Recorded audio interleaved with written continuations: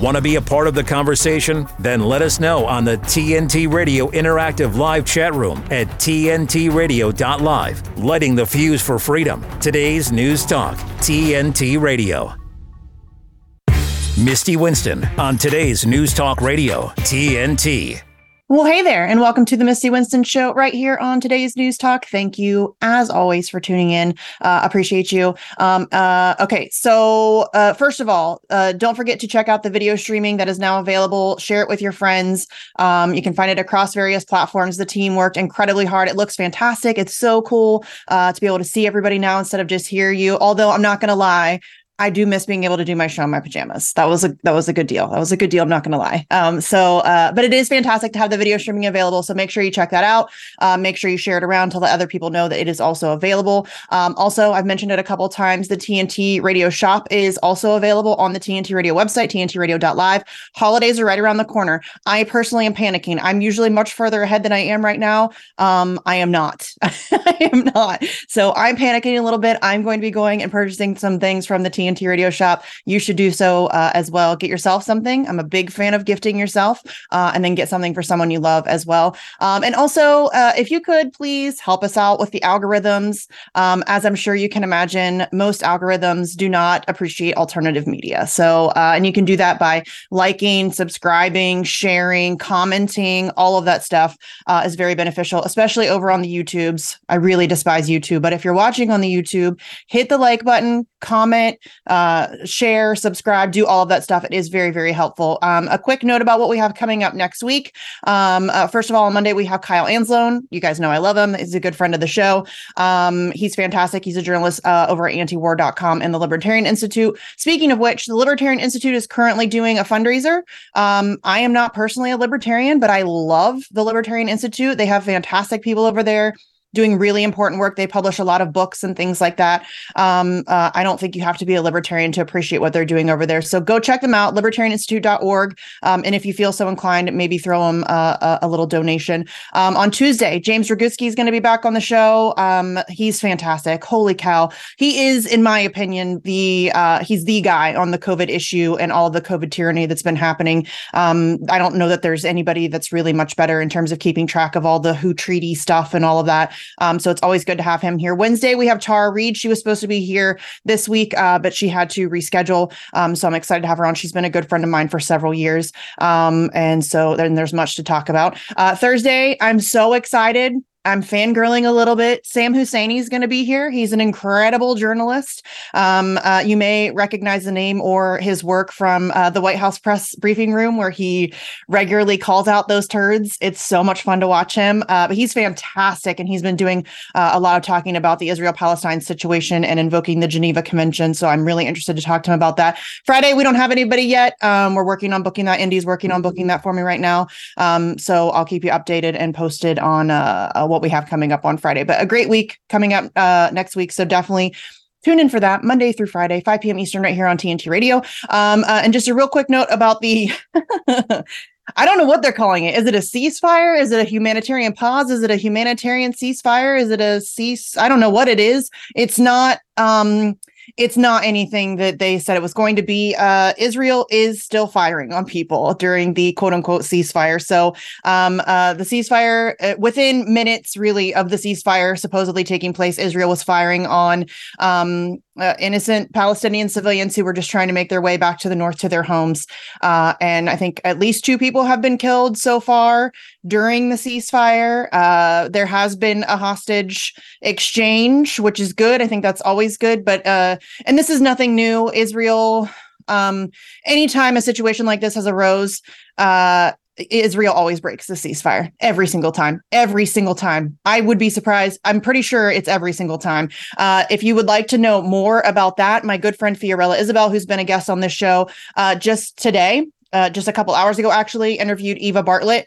If you're unfamiliar with Eva Bartlett, you should definitely familiarize yourself with her. She is an unbelievable journalist, like a real real journalist, like goes to the places. She lived in Gaza for a long time. She lived in Syria. She goes to the places that she's reporting on.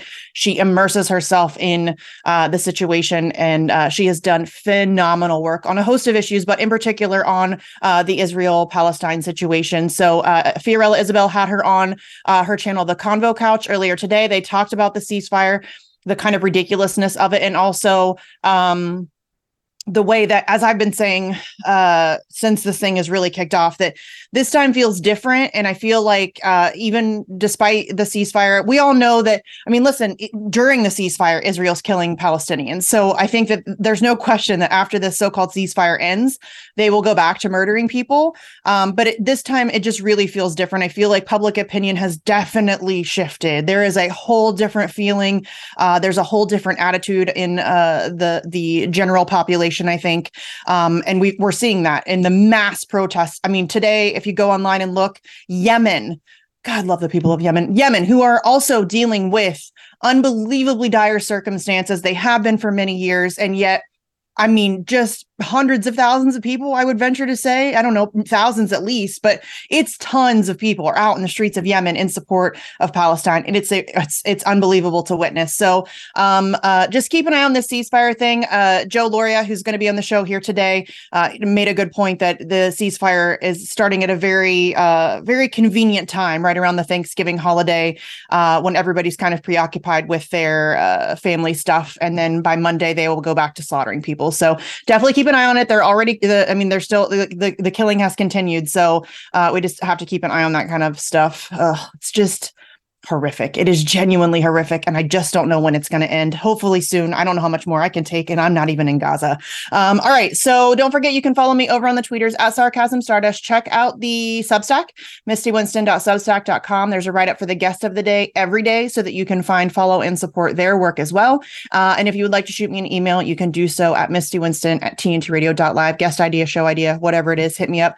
I will try to get back to you. And while you're at it, why not give TNT Radio a follow? I mentioned already that we are often algorithmically suppressed. Following is very helpful. We're on all the major social media platforms, including Facebook, Twitter, Instagram, Gab, and Getter, and you can help us get the word out as we cover the biggest topics of our time right here on today's News Talk, TNT Radio.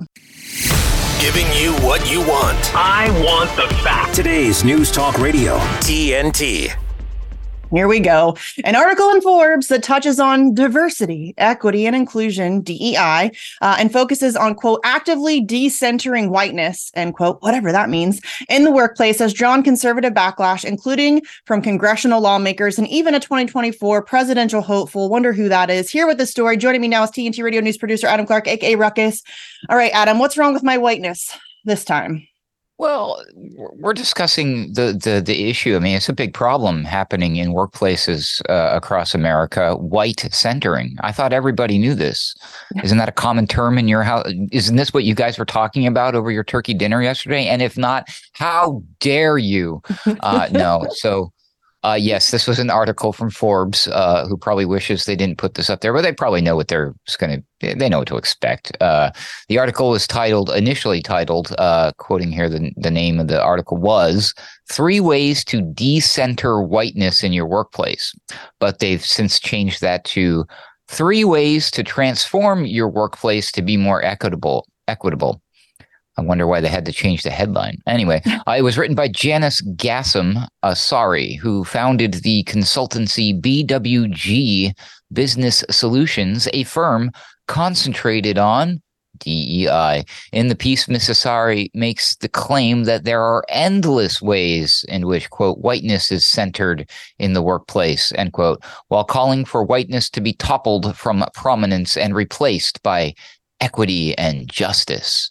I'm going to quote from what she wrote, quote, white centering can be thought of as a system that prioritizes white dominant culture to the detriment of non-white groups and cultures, end quote. She claims that there are, quote unquote, infinite ways in which whiteness is, quote unquote, centered in the workplace.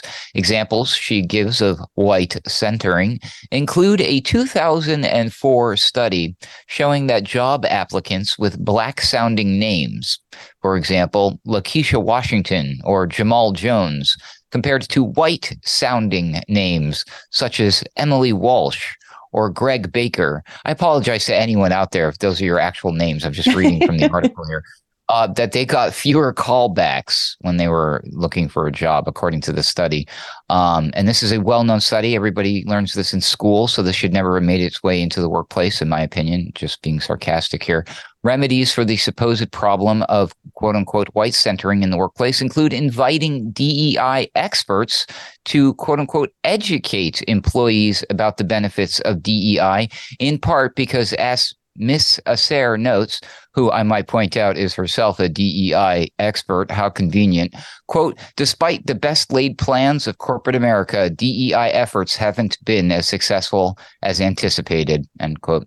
Still, more than 60% of U.S. companies have a race or gender-based DEI program, according to a Harvard Business Review 2022 survey, which DEI critics may argue is already far too much. Speaking of critics, I believe we know one particular Republican 2024 presidential hopeful who is seriously anti-DEI, and that would be Vivek Ramaswamy. He, alongside Senator J.D. Vance, Republican from Ohio, both took to X to share their respective takes on the article. I will highlight what Mr. Ramaswamy wrote in a post in reference to the Forbes piece. Quote, "There's no reverse racism. It's just pure racism," end quote. And I couldn't agree more than I do with that statement right there, Misty. But yeah, we see this stuff all the time. Just ridiculous. They're not slowing this stuff down. They keep pushing it, and it does nothing but cause more division than any proposed acts of white centering could possibly achieve in its entire fake lifetime. But what say you? Yeah, I agree. And listen, I again, hate labels, don't like labeling myself, but I am often lumped in with the left. But this is one of those things that I tend to veer away from. I will say the institutional left, because I feel like the actual left doesn't buy into this stuff as wholeheartedly as the institutional left may do. But yeah, listen, is racism an issue? Duh.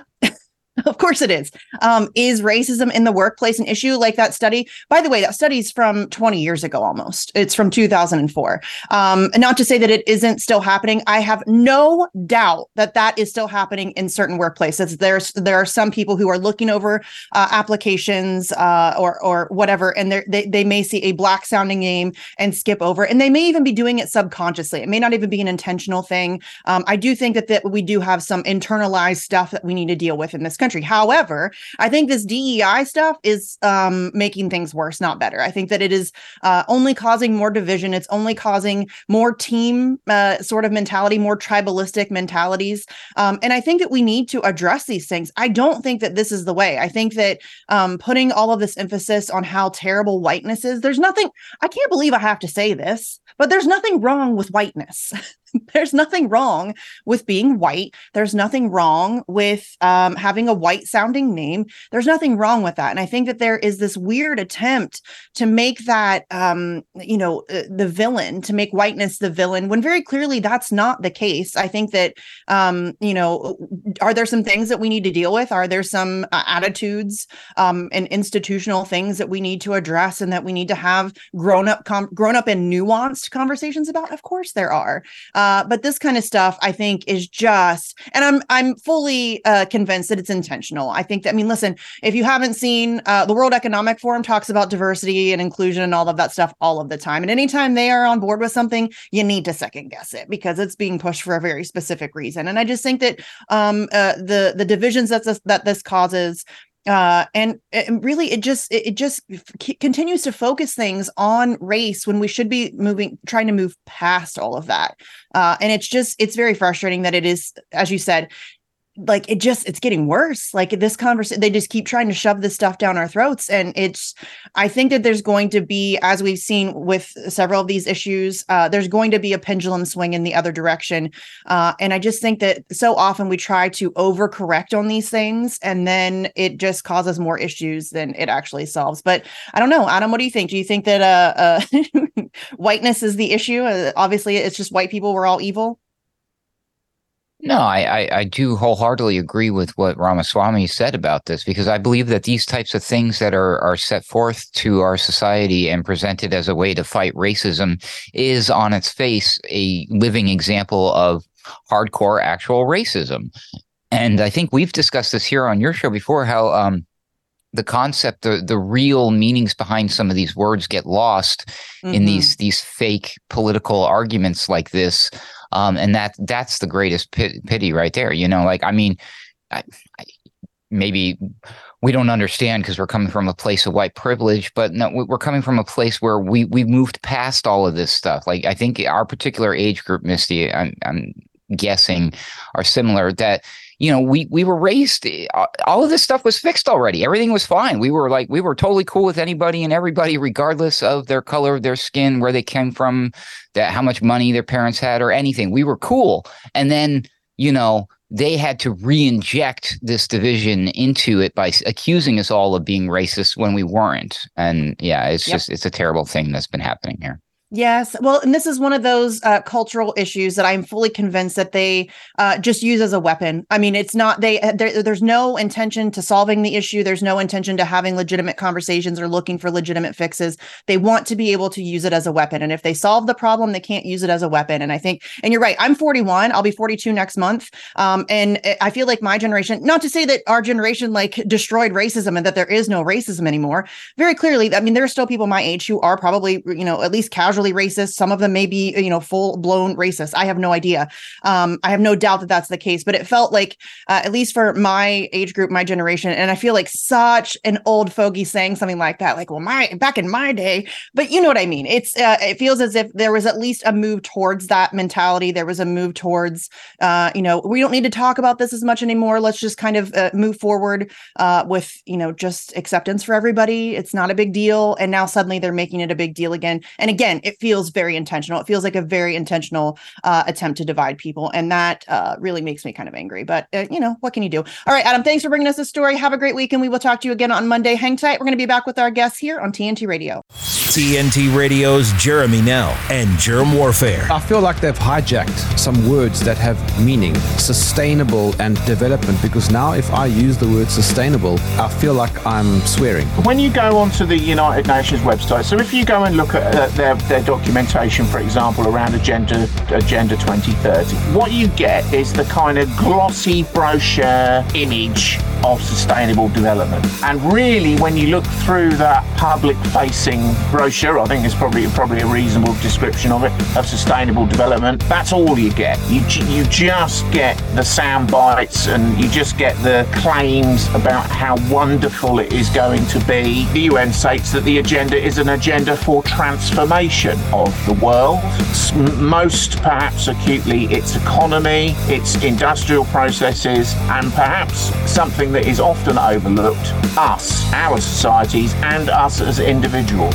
We are to be transformed as well. Jeremy Nell on today's News Talk, TNT Radio. Anticipate potential delays for the morning commute. In other news, a recent government report on prescription drug pricing points to corporate Freedom of the press is about your right to know. What are you talking about, man? Look at his stats. It's about your right to be informed. Your right to access all types of information keeps us free as a nation. No. Today, there are real threats to press freedom. Reaching residential areas by... And your right to know about the world around us. Look. Some threats are obvious, some are easy to miss, but they all put our way of life at risk. We must defend against all of these threats, no matter what kind of news is important to you. Justified putting American troops in harm's way? That's a great question.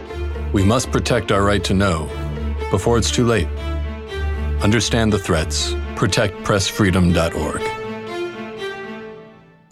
If you're talking about it, we're talking about it. Today's News Talk Radio, TNT.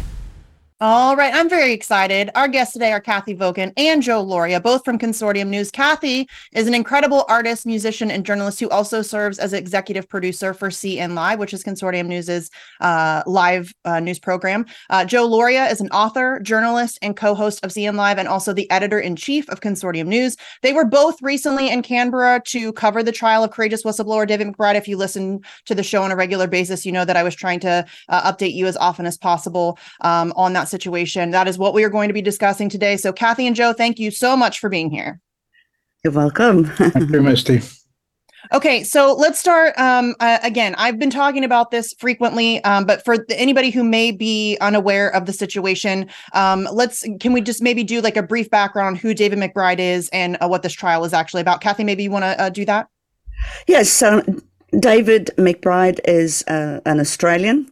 He's been a long time soldier, but before that, he did his legal studies. He's a barrister.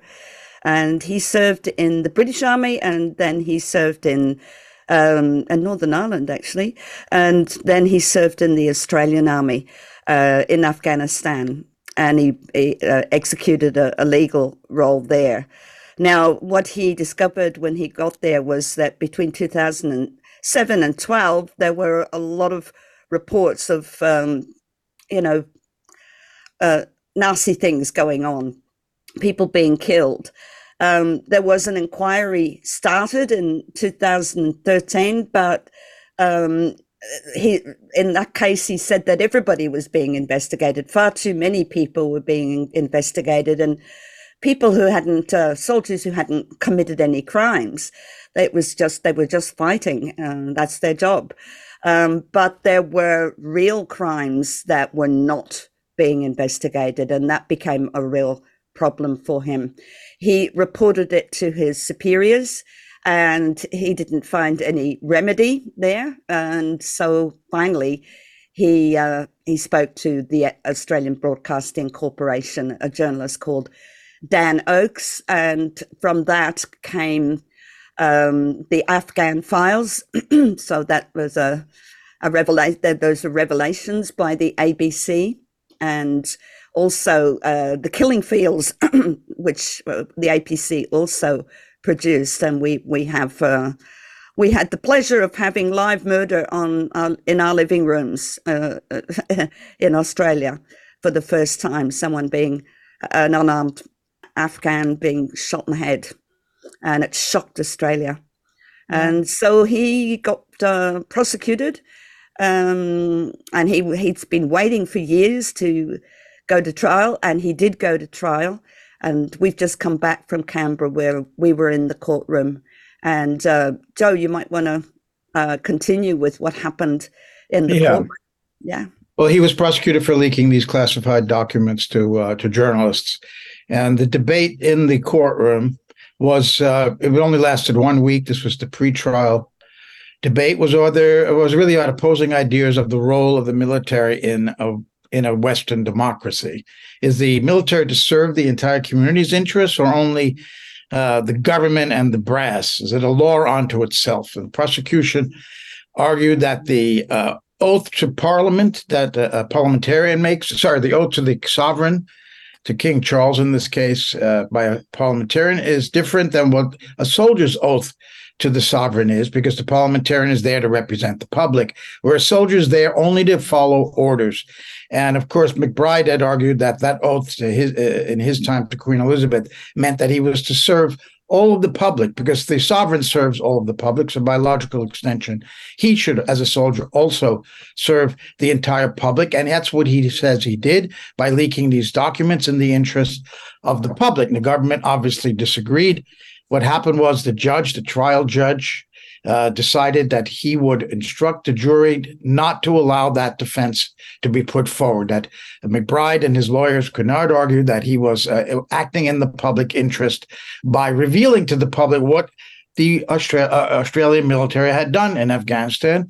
And that was, among other things, to kill 39 unarmed Afghan civilians. That had to be hushed up because he was breaking the law by providing that information to the Australian public. And as his lawyers argued, that was a reversal of Nuremberg, because at the Nuremberg trials, of course, it became clear that a soldier had a duty not to follow a lawful order and to reveal such crimes. To cover them up would be indeed to be complicit in the crimes. So that means if McBride said nothing, he would be complicit in the crimes that took place in Afghanistan, according to the Nuremberg principle. But this judge down in Canberra in that courtroom at the Supreme Court decided, nope, he was going to basically reverse almost 80 years of jurisprudence when it comes to war crimes, that McBride had to shut up, that his loyalty was to his superior officer and nothing else. And that's what the judge said that only the jury would hear. They couldn't hear anything about why he revealed this. Secondly, they tried to appeal that, and the Chief Justice of the Supreme Court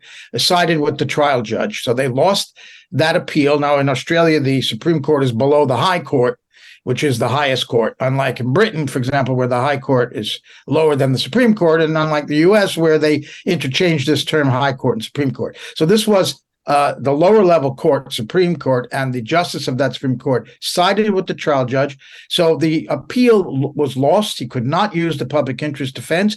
And then later that same afternoon, the trial judge allowed agents of the Attorney General to enter the courtroom and literally remove documents from the defense. These were the classified documents that had been revealed by McBride, who they were going to use in their defense in the trial. So he can no longer use these documents. They were going to be heavily redacted and returned to them. It was at that point that McBride's lawyer suggested to him that he just plead guilty. Well, that's what he did on Friday afternoon. So there was no trial. Those of us who were there, were I was kind of hoping there would be. It would be a fascinating trial for 3 weeks. But he did the right thing, according to his lawyers, was to plead guilty. And now they'll be sentencing on March 7th. And he may just get house arrest, but he faces up to 10 years in jail. Yes. And he was really put in an impossible position, at least as far as I understand it. They left him with no other opportunity or options because, as you said, he couldn't present a public interest defense. He was his hands were tied there. And then also the removal of that exculpatory evidence, essentially, really just kind of put a knife in his entire defense. So, full disclosure, David McBride is a friend of mine, so I feel like I need to put that out there. But it's a horrific situation. And unbelievably frustrating to watch this play out. We have to take a quick break and get some headlines, but hang tight. We're going to be right back here on TNT Radio. Hear about it? We're depending on our congressman. Talk about it. The people have to stand up and say enough. Now, TNT Radio News. For TNT Radio News, this is James O'Neill. The first group of hostages have been released after 48 days of captivity as part of the truce deal between Israel and Hamas that went into effect this morning. The Israel Defense Forces has reported that unspecified Palestinian militants in the Gaza Strip violated a nascent ceasefire after only 15 minutes. Hungarian Prime Minister Viktor Orban has written a letter to Brussels threatening to use his veto power to block EU funding for Ukraine and the accession process to admit the country into the bloc. Don't miss a thing. Be sure to download the TNT Radio app from either the Apple App Store or Google Play so you can easily listen live to us anywhere, anytime. Available right now to download, keeping you up to speed on TNT Radio. All right, we are here with Cathy Vogan and Joe Lauria, both from Consortium News. We're talking about what was supposed to be the trial of whistleblower David McBride, as Joe and Cathy just explained, that was very quickly put to an end after the trial judge decided that he could not present a public interest defense, and then also they removed evidence from the defense that they intended to use to defend David.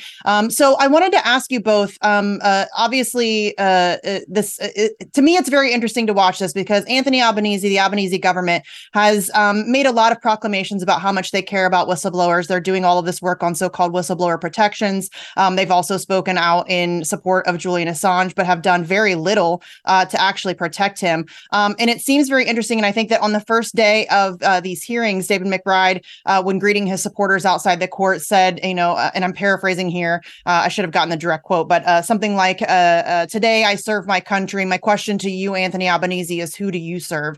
And I feel like that's a very interesting question because, as Joe just explained, it completely contradicts Nuremberg. It completely contradicts everything that we thought we knew about these types of situations. What do you think that this means moving forward? Because it feels as if, not just in Australia, in Western governments in general, we're seeing this kind of shift backwards, this kind of, we're reverting back to a very strange attitude on whistleblowers and on journalism. What do you think, Cathy? Well, one thing I think, and that is worth mentioning straight away, is that Mark Davis, when he came out and addressed the press and said David had to plead guilty, he said that there was still option for an appeal after sentencing. I spoke to David last night and I said, what kind of appeal would that be? And he said, on that particular type of sentencing.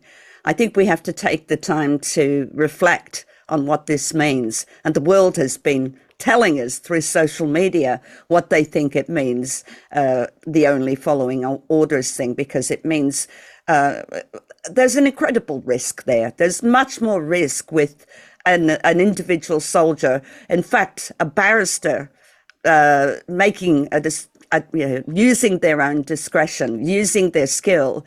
That's where I drew exception to the rejection that the case of an MP is different to a soldier.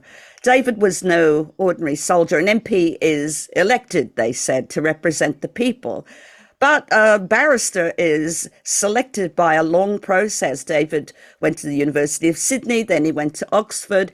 He was selected and expected to use discretion and to judge what was a real crime. So I think that, there's not that much risk with David that he's going to make a mistake, but there's an incredible risk if we let people at the top just give whatever order they like. And it's supposed to be a lawful order. But Joe, you were saying this morning that it's worth asking if such an order to kill or even just not to disclose is lawful. Yeah, in fact, we asked McBride outside the courtroom about whether it was legal to classify a document that covers up, that reveals a crime. In other words, to cover up a crime by classifying it. In the United States, there's an executive order saying that is illegal. He said it was also illegal in Australia, but it wasn't codified the same way it was in the U.S. So his argument is this was not a lawful order, to cover up a crime. He didn't get a chance to even argue that to the jury. But I think the overall question that you asked, Misty, is what does this mean? And it's one more big nail in the coffin of Western democracies. Why? Because it shows that this case shows, and the decision by this trial judge and the Supreme Court justice on the appeals, that the military, and by extension the related intelligence agencies who classify these documents, that they have no democratic control. They are a law unto themselves. And who is more important in our so-called democracies, the military and the intelligence, or the parliaments and the congresses?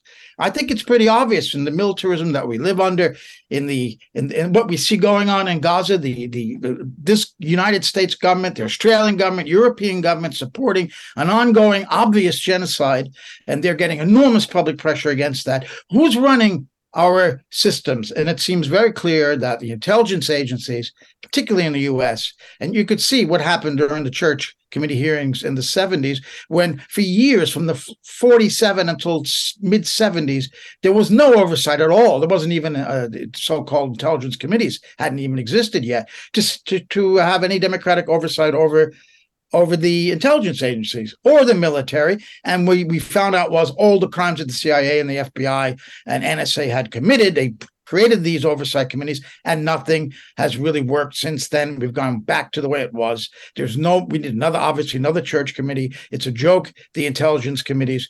And we saw that with the Senate torture report when they've spied on the Senate Intelligence Committee, and no repercussions for that. So this is a real blow to, again, another one to whether we still have democracies or not in our countries. Can I just quote John? Please, yes, go ahead, please. Yes. He said, when secrecy is combined with impunity, bad things happen. Yeah. David McBride also said last night there was his book launch of The Nature of Honor, an impossibly moving moment when an Afghan woman thanked him on behalf of her community because he had given them permission to grieve for the people that they lost. His comeback was very interesting because he said, we never tell the truth about what really happened. And there's the problem. Therein lies the risk. It will always sound legal in retrospect. But, he said that we're so arrogant, we're so dishonest. We have killed our own soul by not admitting that we did wrong. It always sounds like we were in the right afterwards. Yeah. Yes. And that's exactly the point I was getting to, Joe, and thank you for articulating it better than I was able to do. But yes, this essentially means that these military institutions and these intelligence agencies that surround them can now work with absolutely zero accountability. There's who's going to hold them accountable. As Cathy mentioned at the beginning of the show, David attempted to go through proper channels, so-called proper channels, as I don't know that I've ever heard of a whistleblower who hasn't first attempted to go through proper channels. But when those channels fail you, did he not go through? Okay. No, he cited Tom Drake's case. Tom Drake had done that and he got nowhere. So he said because of Drake's experience, he went straight to the press. Yeah.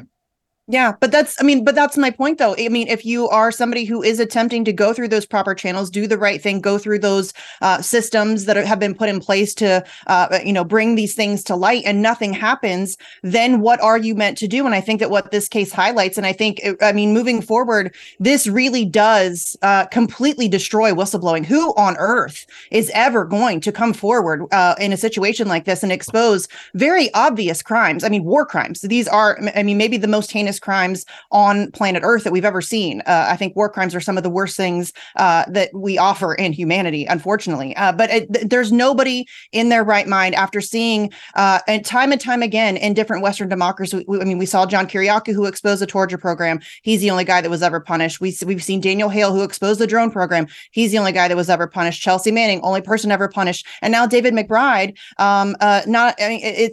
It seems as if this just is a continuation of that trend. And I think that this really does it's destroying whistleblowing, and it leaves these military institutions with a blank check to do whatever they want. All right, we've taken another quick break, but hang tight. We're going to be right back with more here on TNT Radio. With his expert analysis and opinion, this is TNT Radio's Timothy Shea. I've been in and around politics for over 50 years, so it takes a lot to surprise me, much less shock me. But I was shocked. Not that so many Argentines voted for Javier Milei, but that the Peronist powers that be allowed him to win the election. And the thing that made me the happiest for my Argentine friends is the video that Milei put out where he went down the row of a magnetic board that had all the Argentine government ministries listed, and all the irrelevant ones, pulled them off the magnetic board over his shoulder. They're gone, no more. That's exactly what we need to have happen here in the United States. We need Donald Trump back in January of 2025 to streamline our government. We need to move the Department of the Interior actually out into the interior. We need to move the Department of Agriculture to where we commit agriculture. And most importantly, we need to defund and disband FBI and distribute its law enforcement functions to other agencies that have their own law enforcement capability already stood up. Can't have Donald Trump back fast enough. I'm glad that Milei is going to make Argentina great again. We need Donald Trump here to make America great again. From MAGAInstitute.com, this is Timothy Shea for TNT Radio. You ever heard of a polyp? Sounds like a rare species of toad. Actually, it's a lump that grows inside me, your bowel. Look, I'm pretty sure if you had a strange lump growing on your forehead, you might get it looked at, right? But when they're growing inside me, nothing, nada. And the polyps I get can lead to Australia's second deadliest cancer. So, until there's a way to make them grow on your face, it's up to you to get me looked at. Got it? Cutting through the clutter, this is the Misty Winston Show on today's News Talk Radio, TNT. All right, we are joined today by Cathy Vogan and Joe Lauria, both of Consortium News. Please go check out Consortium News. I know I talk about them all the time on this show. I don't apologize for that. I love Consortium News. They do fantastic work. Go support, subscribe, share, donate, all of that good stuff. They do incredible journalism, legitimate journalism. So I also wanted to talk to you, Cathy. You mentioned the support that David has experienced from the general public. And I think that that's another thing that is very frustrating, because it seems as if we're seeing seeing the same situation with Julian Assange. In some polls in Australia, 80 to 90% of the Australian public agree with his immediate release and bringing him home to Australia. And the idea that, you can get 80 to 90% of people to agree on anything is amazing. But we're also seeing that same situation, as I mentioned earlier, the Albanese government claims to care about whistleblowing. But I think that what this highlights is that not only are our military institutions completely unaccountable, but also our governments are completely unaccountable. What their constituencies want, what the population wants, is very rarely taken into account. But I think that the public support is obviously great. Do you think it's going to make any impact, though? Do you think that are we going to be able to put enough pressure on these governments to reverse these things? Cathy, what do you think? Well, I don't know. I was rather heartened by Craig Murray's recent article, and he's talking about the ruling in the Supreme Court and how the Supreme Court have said now that it's not up to a Home Secretary to say whether a country is safe. What I'm getting at here is I really don't think Albanese is going to have enough influence. Maybe he's afraid to admit that. But where it needs to be fought and where it can be fixed permanently is by such a decision where this decision not to send asylum seekers in the UK to Rwanda because it's not a safe country, that strongly relates to the case of Assange. And in fact, they usually the executive usually just get the diplomatic notes that say, oh, it's a very safe country and we're going to treat this person well. And that's enough for them. But the Supreme Court look at the situation on the ground, look at the track record, and all they have to do is look back at Judge Barretta's initial ruling. Part of the reason that she didn't want to extradite Julian Assange was the appalling prison conditions in the United States, the high rates of suicide, even in ADC, where he is first destined to go to if extradited. So I really think that we ought to be fighting so that these things get resolved as points of law, because it's a more permanent solution.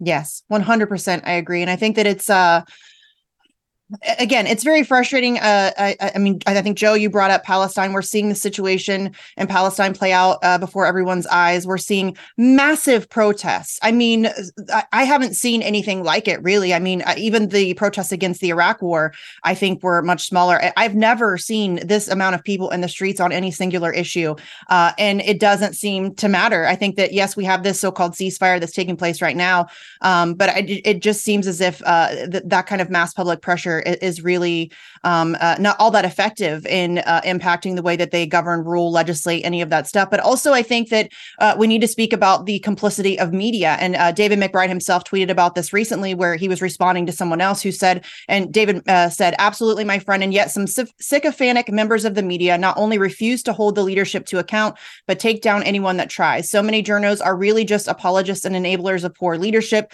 The people see through it. It's time for a change. And I think that he's highlighting a really significant issue where our media is just an abysmal failure. Obviously, present company excluded. There are alternative media sources that are doing phenomenal work. There are a ton of people doing great work, but our mainstream media institutions are really just propagandists for power.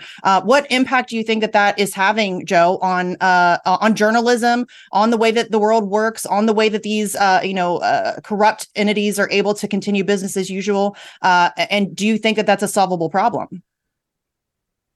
Joe, do we have you? You're muted, Joe. Oh, I'm sorry. I think, first of all, that both Joe Biden and Benjamin Netanyahu are feeling the heat.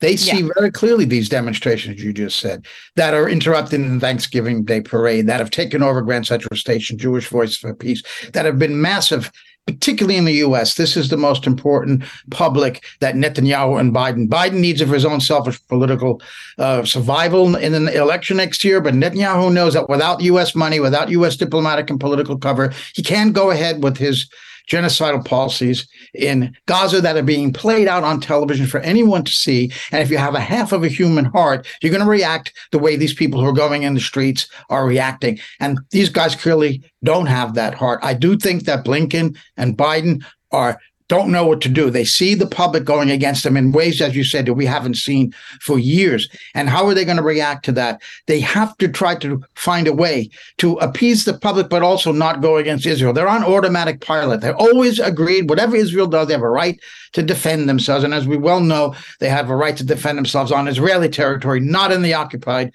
territories. The Nazis did not have the right to defend themselves in France against the French resistance in occupied France. So Israel has no right to be doing what they're doing legally. And this is what I think what happened here, this 4-day pause in the war. Now, they were steadfastly against a ceasefire, both Biden and Netanyahu. Suddenly, we have a 4-day pause. What else is happening over the last 4 days in the U.S. amongst the public? Thanksgiving.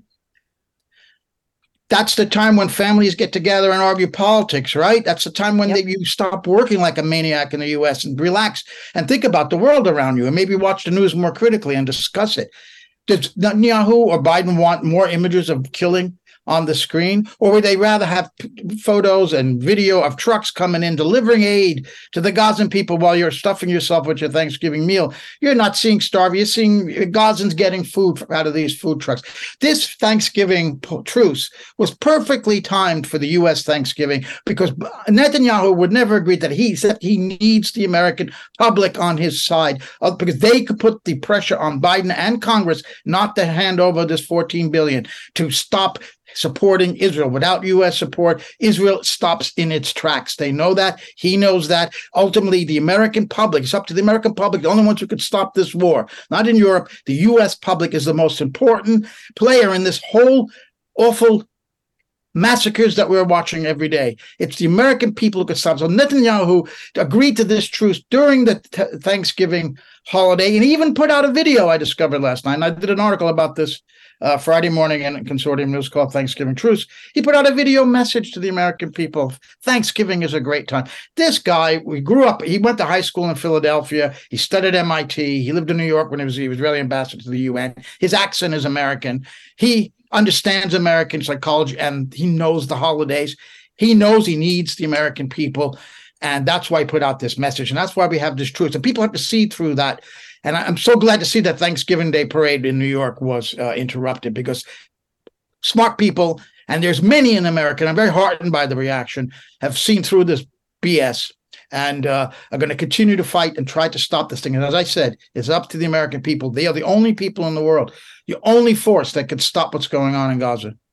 Yeah, I 100% agree. And I think that really also, Cathy, just highlights again, that complicity in the media, because we're seeing our mainstream media, they just uncritically regurgitate whatever Israel tells them. And we've seen that play out throughout this entire situation. And I think that it's something I know I talk about all the time. I know that you all talk about as well. It seems as if the media landscape is just so, in my opinion, I think mainstream media is one of the greatest threats that we face as a species. I think that the lying that they do, the covering up that they do, the complicity in these sorts of things. I mean, in my estimation, every mainstream media journalist who is going along with what Israel is doing right now is every bit as guilty of these war crimes. Misty, I was on the inside. I worked for 6 years at the Wall Street Journal covering the UN. And when Palestine was going for observer state status, I wrote many articles in which I said that there were over 100 countries that recognized Palestine. Some even had embassies of Palestine in their capitals, and they kept taking that out. They just removed it from my articles until the day of the vote, when it was clear then that they got the votes necessary in the General Assembly to become observer state status. But I would see how my own copy was manipulated by the editors to destroy any real facts about what the world's attitude towards Palestine. It didn't mean I was supporting Palestine. I was acting as a reporter, but that was an important fact to report. And they didn't want their readers to see that. Yeah, it's crazy. It is insane. I mean, Cathy, what's your take on the media environment and how that is impacting things like the McBride trial? Obviously, we're not getting the full story on that. We're not getting the full story on Palestine. We never have, and it feels as if it's only continuing to get worse in those regards. Yes, well, Mark Davis did make a comment to me about the contrast between our reporting and some of the other reports. Yeah. But, I think there's a lot more to say about the destructive behavior of the media in relation to Julian Assange. Yep. 10 years of it. And I think this is the reason why such a high percentage of Australians support him, because all that has been unraveled now. And everybody got very angry about it, the number of lies. Nils Meltzer, in his book, The Trials of Julian Assange, pointed out 50 violations of due process in Sweden. And in a piece a video I'm about to drop, I'm talking about deceptions in his trial or his hearing, his extradition hearing, and the appeal as well. Misrepresentations of the core facts of the case. Look out for that, because the deceptions have actually, if they hadn't have, without these deceptions, there would have been no dual criminality, at least in two areas, in relation to this so-called conspiracy charge to commit computer intrusion, but also in the Official Secrets Act, it is not an offence to republish something that is already in the public domain. And what was hidden from the court was that hundreds of websites had published this same material before WikiLeaks did. But, they're just so obsessed with perception management that actually in the courtroom, we heard the argument, and Barnaby Joyce, when he went to our former Deputy Prime Minister, pointed out that he didn't publish it first, but that there would have been no dual criminality, and they didn't want in terms of the perception management, they just didn't want Julian to be around anymore. It's as simple as that, and the Australian people don't accept that. The other thing that you have to remember is that Julian Assange, who is an Australian citizen, is the most highly awarded journalist in the world. He's won about 30 awards for journalism. And they've tried to say that he was all kinds of things, but worst of all was that he was, and most absurd, that he was not a journalist. And I think this is the thing that is doing everyone's head in. They can see things in plain sight, and then they're being told the opposite. Just like Palestine, people are very well informed now, and they don't need representatives to tell them what's going on. In fact, it's becoming increasingly annoying. Yes, agreed. Yes. And I think that really, and I've been talking about this in terms of the situation in Palestine, I think that the invention of the internet, and more specifically social media, has really opened up a lot of people's eyes. I think that now that we are able to, in real time, especially in particular with Palestine, there are people on the ground in Gaza who are able to discuss and cover and live stream the situation as it happens. And I think that that has really pulled the veil back on that situation and has allowed people to see behind the Israeli propaganda, because prior to that, Israel was very adept at narrative management. They had control over mainstream media in the West. They were able to just inform them of this is what you're going to publish. They would just follow along and just do what they were told. And so nobody was really getting an accurate depiction of what's actually happening on the ground. And I think that has changed so dramatically. And I think that that's why we're seeing such a shift in public opinion. That's why we're seeing the millions of people in the street that we have been seeing, because people are fed up. I think that there's been a lot of recognition